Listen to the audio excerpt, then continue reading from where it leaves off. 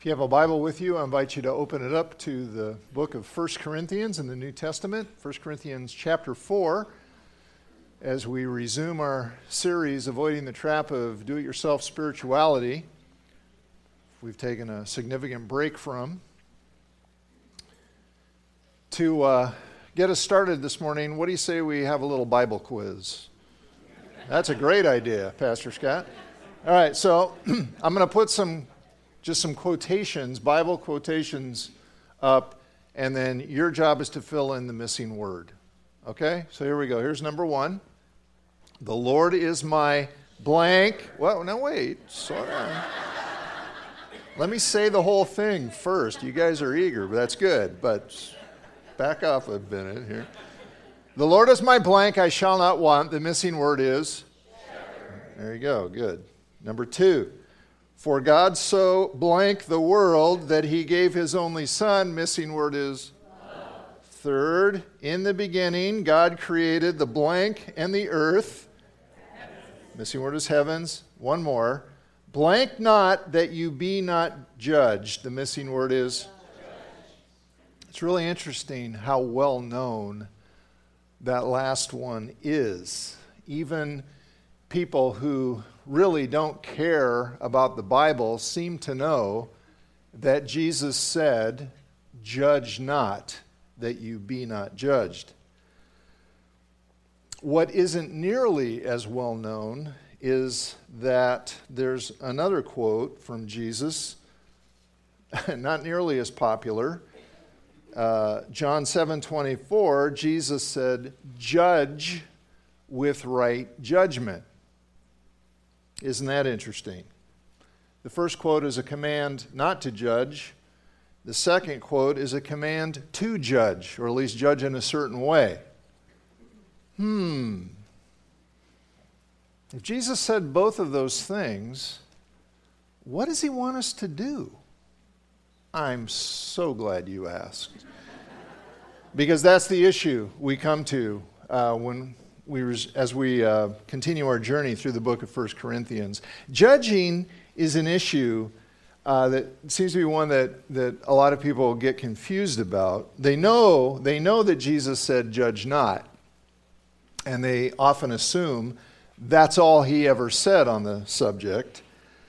And so they figure that anytime anyone engages in any kind of judging, well, then they're disregarding Jesus and they're disobeying him. You yourself might think that. Well, there's a problem with that, and here it is. It's actually impossible to obey Jesus and not engage in some kind of judging. In fact, I'll go so far as to say you can't even live without doing some judging. The command, "Judge not," is massively important, but it's not a bumper sticker. And when we treat it like that and we isolate that from the rest of what Jesus and the rest of the scriptures say on that topic, well, when we do that, we get it wrong. And there's an irony in that, because usually when someone says "judge not," what they're trying to do is protect someone from getting hurt, which is a good goal. But if we misapply, if we misunderstand and misuse what Jesus said, we end up hurting people that we actually want to help. So my goal in this message is to help us see the bigger picture on judging so that we can fully obey Jesus and we can genuinely love people. So we're going to start by looking at our passage in 1 Corinthians, which is what brings the subject up, as you'll see. Apparently, the church in Corinth, the Christians in the town of Corinth, to whom Paul wrote this as a letter, they've been judging the Apostle Paul. And he has something to say about that. So this is 1 Corinthians chapter 4. It's on the note sheet in your folder. Chapter 4, verses 1 through 6. Paul says this: "This is how one should regard us, as servants of Christ and stewards of the mysteries of God." And by mysteries of God there, he's really talking about the truths of the gospel, which were previously not revealed, but now revealed. And Paul is a messenger of that message and calls himself a steward, someone who's been given a trust. "Moreover, it is required of stewards like me that they be found trustworthy, faithful. But with me, it's a very small thing that I should be judged by you, Corinthians, or by any human court. In fact, I do not even judge myself. I'm not aware of anything against myself, but I am not thereby acquitted. It is the Lord who judges me. Therefore, do not pronounce judgment, or more simply, do not judge, before the time, before the Lord Jesus comes, who will bring to light the things now hidden in darkness and will disclose the purposes of the heart." Jesus alone knows our motives. "Then each one will receive his commendation from God. I've applied all of these things to myself and Apollos." Apollos is another preacher of the gospel. "For your benefit, brothers, that you may learn by us not to go beyond what is written, that none of you may be puffed up in favor of one against the other." So the Corinthians were judging Paul, and he's telling them to knock it off. He says, look, guys, judging me is not your job. It's not your job. Jesus is going to take care of that when he comes, so you can just back off. I don't even judge myself, he says.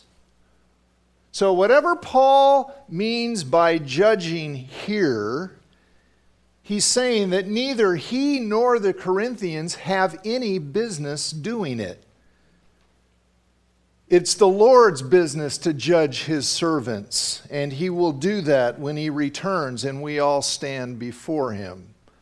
And you'll notice this fits perfectly with that statement from Jesus, "Judge not." Right? Judging is his job. It's not our job. So don't do his job.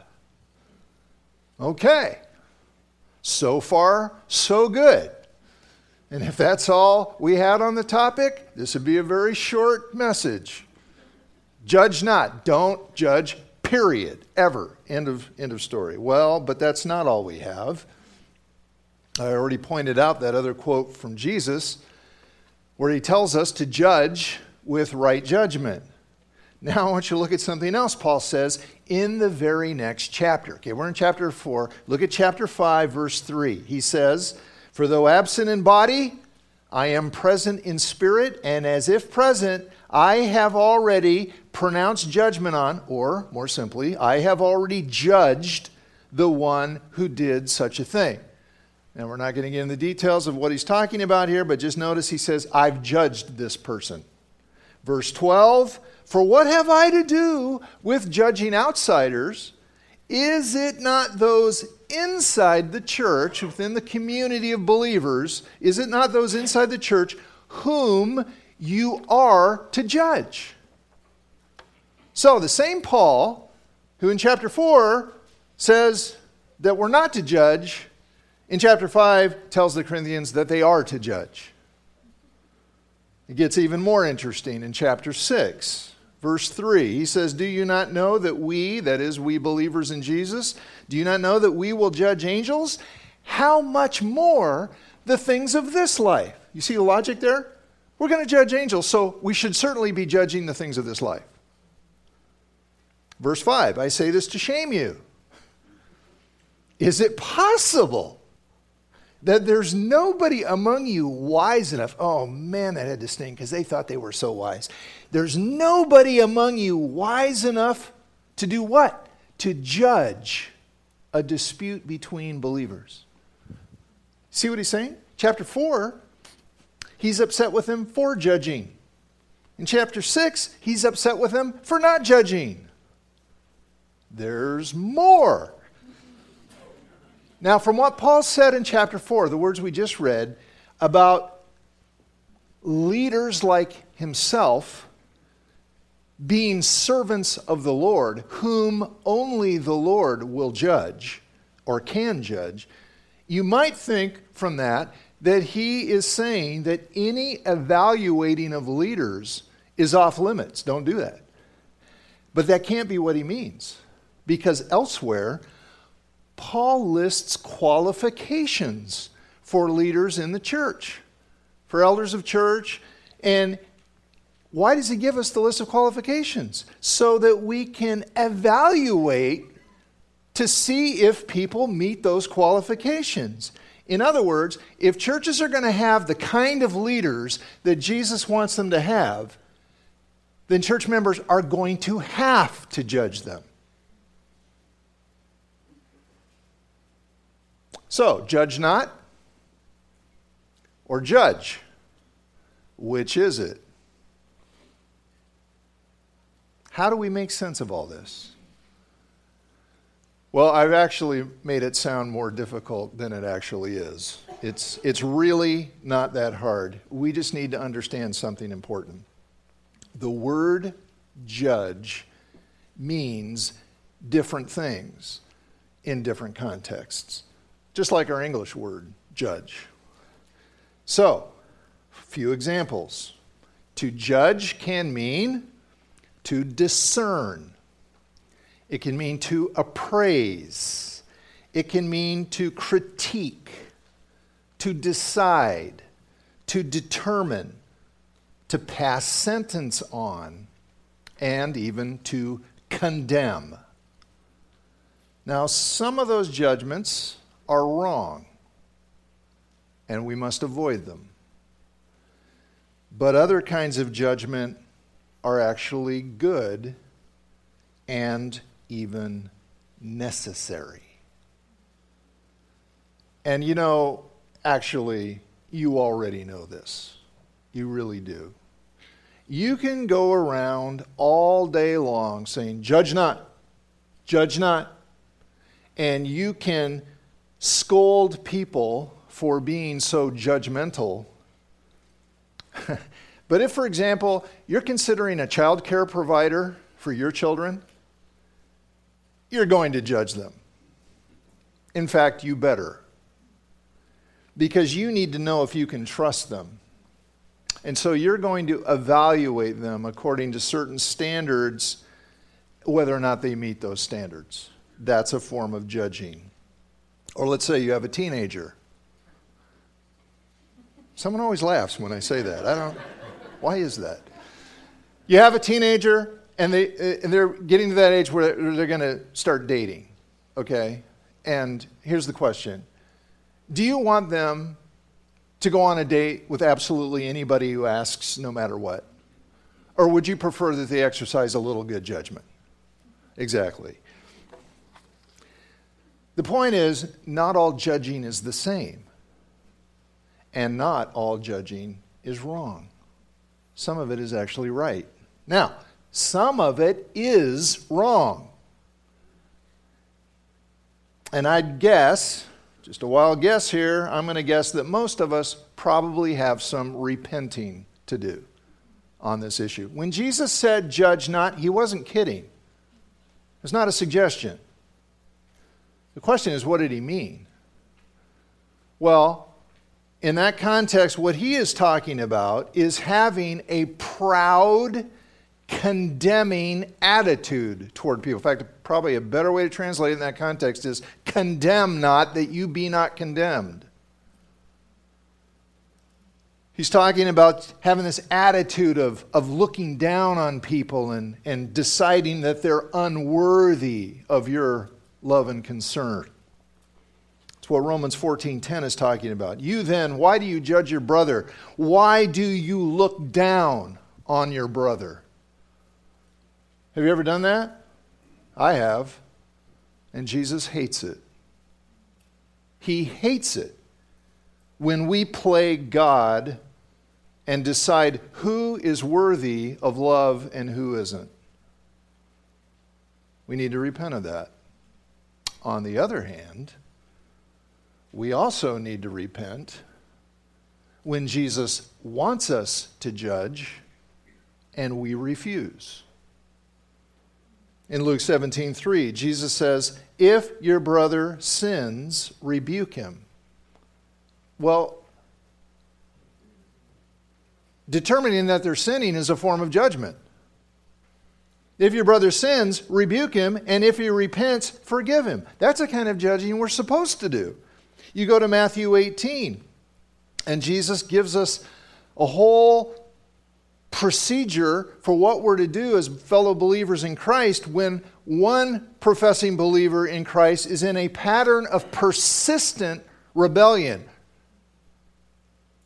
disobeying him, and refuses, even after multiple confrontations, refuses to repent. And Jesus tells us what we're supposed to do there. And most of us, we don't want to do that. We don't want to do that ever.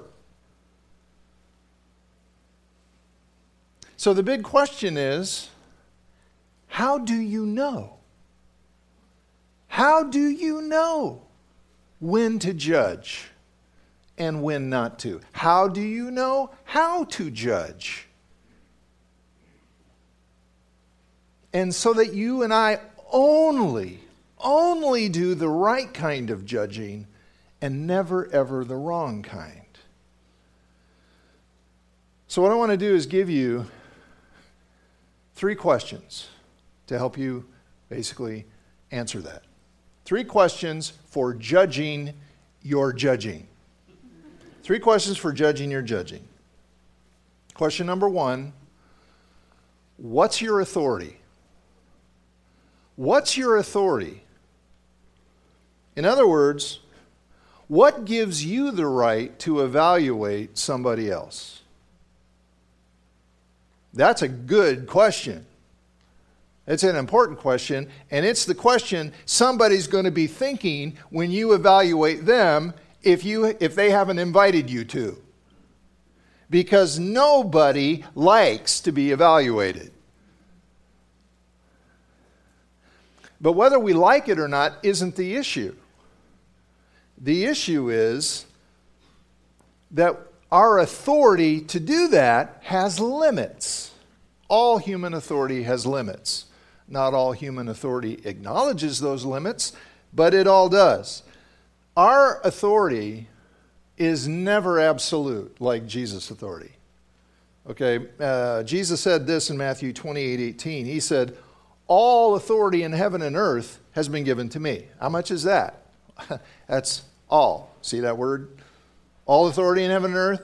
He has unlimited authority. Unlimited authority. So he can judge us anytime he wants, any way he wants, because he has ultimate authority. It's absolute. If he tells us to do something, we're to do it. If he tells us not to do something, we're not to do it. End of story. Absolute authority. All right, but look at the very next verse. He says, "All authority in heaven and earth has been given to me. Therefore, you, my followers, go and make disciples of all nations."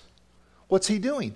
He is delegating to his followers the right and the responsibility to make disciples, to make other people followers of him.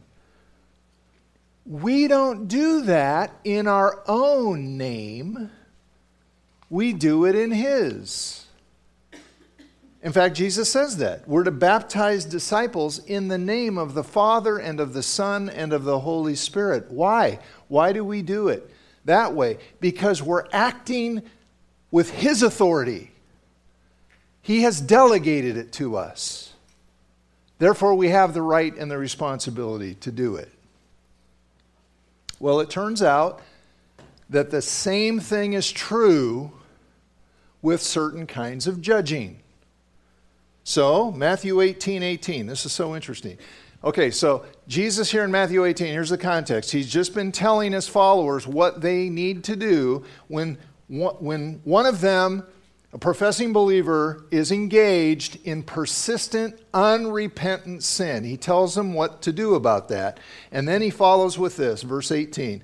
Truly I say to you, whatever you bind on earth shall be bound in heaven, and whatever you loose on earth shall be loosed in heaven. Now, that's an amazing statement. What is it? It's Jesus delegating his authority to believers to do a certain kind of judging with other believers. The judging he's just been talking about there in Matthew 18. And we're going to see an example of this next time here in 1 Corinthians chapter 5. All right, so what's the point? The point is, the next time you're thinking about evaluating somebody, stop and ask yourself if you really have the right and the responsibility to do that. Has Jesus delegated that authority to you? So, well, how would I know? Yet another reason we need to really know our Bibles. Because, see, Jesus has delegated authority to judge both to human governments and to his people, his church.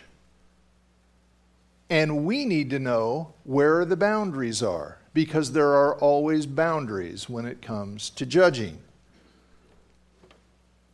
One of the thoughts that struck me as I was working on this is that judging is a very serious thing. And we can take it way too casually. We can so easily judge people without giving it a thought. Well, the point is, give it a thought. What's your authority? Second question to ask, what's your motive? What's your motive? Because why we do what we do really matters. It's kind of surprising how much it matters. It matters a lot. Look at 1 Corinthians 13:3. Paul says this. This is astonishing to me. If I give all I possess to the poor, absolutely all of my possessions, I give it all away to the poor, and surrender my body to the flames, supreme act of self-sacrifice, and have not love, I gain nothing. Look at that. I mean, look at that generosity. Give all I possess to the poor. Surely God is going to be pleased with that, right? Not necessarily.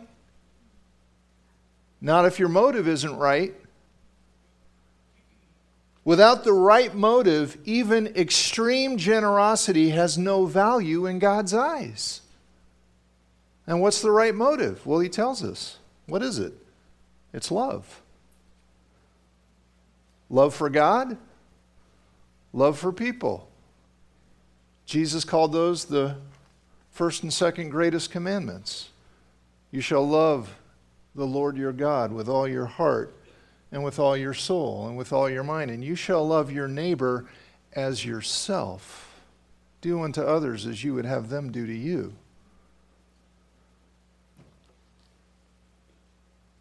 What does love have to do with judging? That's exactly the point. That's exactly the question. Okay, so what is love? Love is acting in someone else's best interests. Love is acting towards someone the way you would want them to act toward you in your best interests. So it's acting with someone else's best interests at heart. Well, can judging someone ever be in their best interests? Yes, it can be. It can be if it's the right kind of judging and if the goal is to bring about God's best in their life. If that's our goal.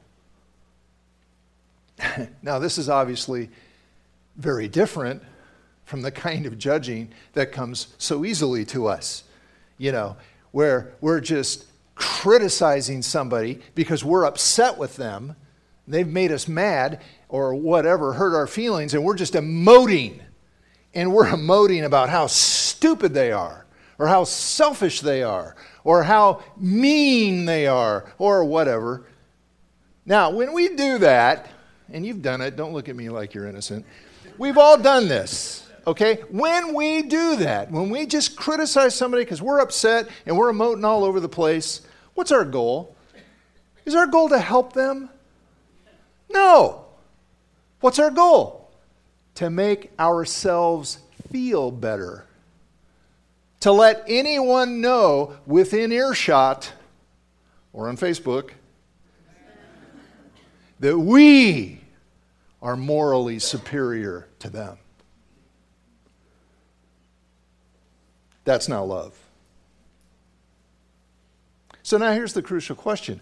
How do we actually know what's in someone's best interests? How do we know? How do we know what God's best for their life is? How do we know that? See, we usually assume we know what is loving based on what feels loving to us. I'll talk more about this next time, Lord willing. We assume it's loving if it feels loving to us. Okay, but what if what's loving doesn't feel loving? Or what if what feels loving isn't loving? I'll give you a quick example. John chapter 4. Jesus engages in conversation near a well, a water well, with a woman across a cultural divide between Jews and Samaritans, different religion, different culture. These two groups don't like each other. And this woman has a massive hole in her heart, spiritually speaking, a massive void in her soul. She keeps trying to fill that hole with men. And she doesn't know. She does not know of God's incredible love for her. Let me state the obvious. Jesus cares about her. He loves her. And everything he's going to say in this encounter has her best interests in mind because he wants her to know, he wants her to experience the life-transforming love of God in her life. So he starts talking to her about living water that can quench her deepest thirst, her deepest longing. He starts talking about living water, and she says, "Hey, that sounds good. I'll take some of that." And he says, "Great. Go get your husband and come back." He says, "Oh, I don't have a husband." He says, "You got that right. You've had 5 husbands, and the guy you're living with now is not your husband." Ooh. Wow. Jesus, did you just say that? Did you really say that? That had to sting. Let me ask you a question. Do you think that felt loving to her? I doubt it. Because what she does immediately is change the subject. All right, that's an interesting point. Hey, let's talk about where the right place to worship is. Where do you go to church, Jesus? It didn't feel loving, but it was. Why was it loving? Because Jesus knew what was in her best interest. Because he knew she's got an issue. She's got a heart idol. She's got something she loves more than God. She thinks, she's convinced she needs a guy to be okay. And that's a lie. And as long as she believes that lie, she will never trust the love of God. We don't go to Jesus to meet the deepest needs of our lives if we think we can get them met some other way. That's her problem, and Jesus is going to deal with it. So, what is loving doesn't always feel loving, and what feels loving isn't always loving. How do we know then what is truly loving? What is truly in someone's best interest? Question number 3, what's your standard? What's your standard? You're evaluating compared to what? What's the standard? Now, Paul says something critically important in verse 6, and it's easy to miss. We're not going to miss it. Let's look at it. Verse 6. Paul's talking about them judging him. What they're doing is they're summing up and saying, you know what? Yeah, you don't meet the standard. They're judging the ultimate value of his ministry as an apostle. That's not their job. But look what he says. I have applied all these things to myself and Apollos. Okay, now Apollos was a co-worker of Paul, another preacher of the gospel. He'd been to Corinth, and the Corinthians loved him. They loved him because he was such a powerful speaker. When he spoke, man, they got goosebumps. They loved this guy.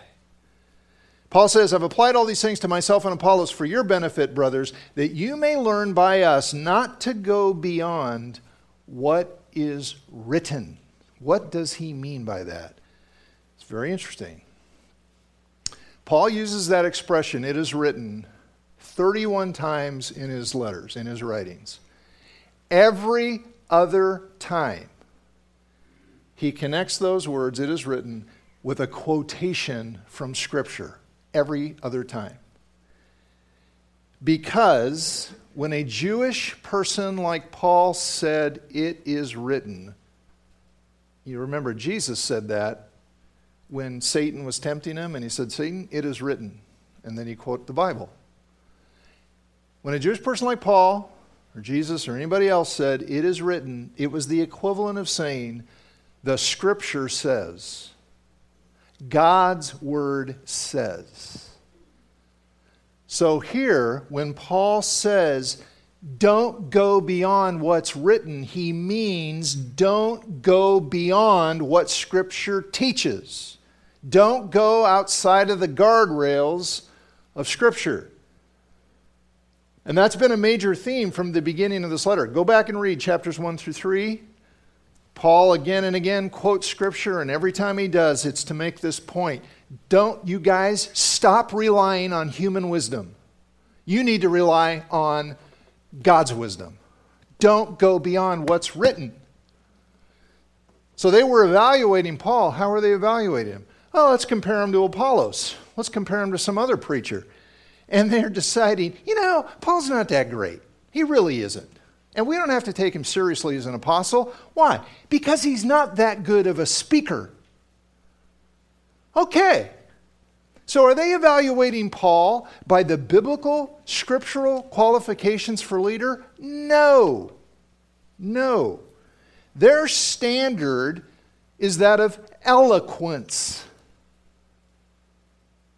rhetoric.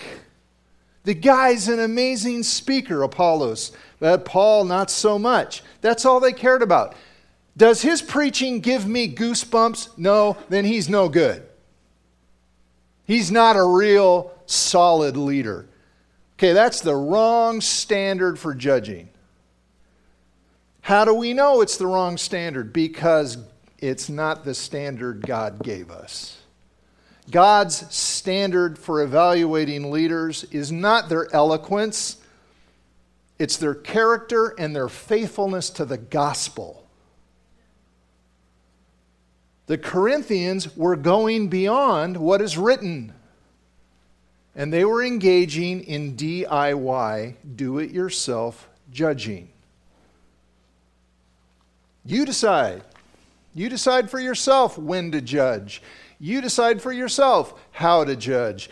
You decide for yourself what standard to use. Leaning on your own understanding instead of the standard God has given us, His wisdom in His Word. We looked at it before, but it's worth looking at again. 1 Corinthians 2, so this is 2 chapters earlier, verses 12 and 13. Paul says, we have not received the spirit of the world, but the Spirit who is from God, that we may understand what God has freely given us. This is what we speak, not in words taught us by human wisdom, but in words taught by the Spirit. The Spirit taught words of Scripture. That's our standard. So put it all together, what does this mean? Practically speaking, what it means is right judging is judging that humbly and accurately represents Jesus. In other words, we evaluate only when he wants us to do it, and we evaluate in the way that he wants us to do it, motivated by love and getting our standard from him, from Scripture. His standards, his motives, his authority. Because you know what? Our thoughts, our feelings, our opinions, our standards, they're not the point. We are simply to represent him. We're representing him. So, quick, some applications as we wrap it up. 3 quick applications. Number 1, don't take judging lightly. Don't take it lightly. Ask these questions. Slow down and ask the questions. Make sure you get the right answers before you proceed. Number 2, do take judging seriously. So, judging when Jesus says not to is a problem.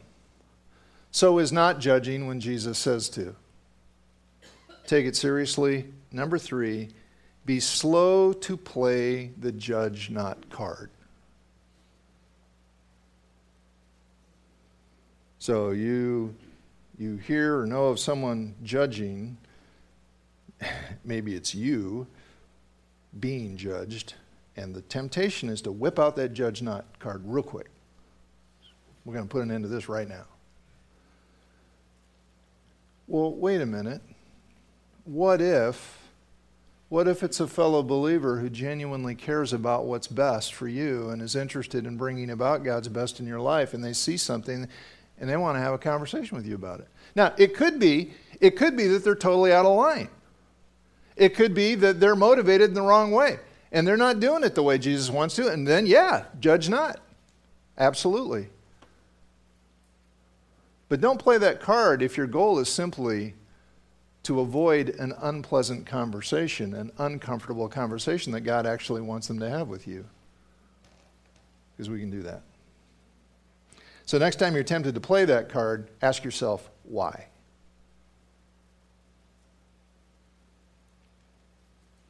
Will you bow with me and let's pray?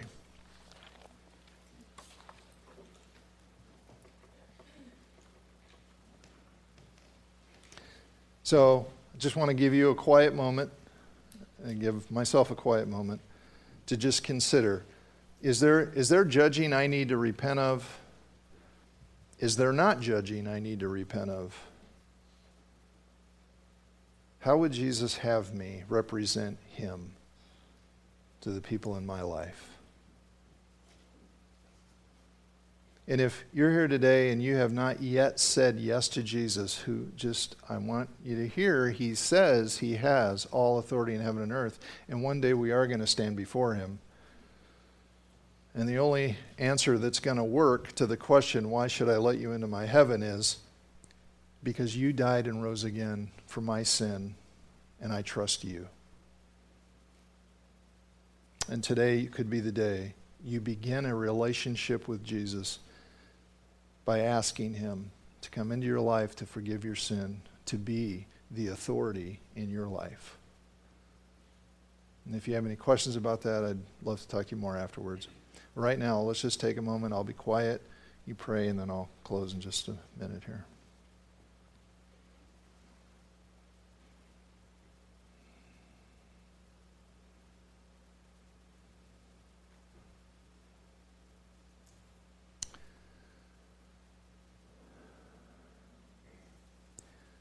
Father, you know that for us this is an uncomfortable topic.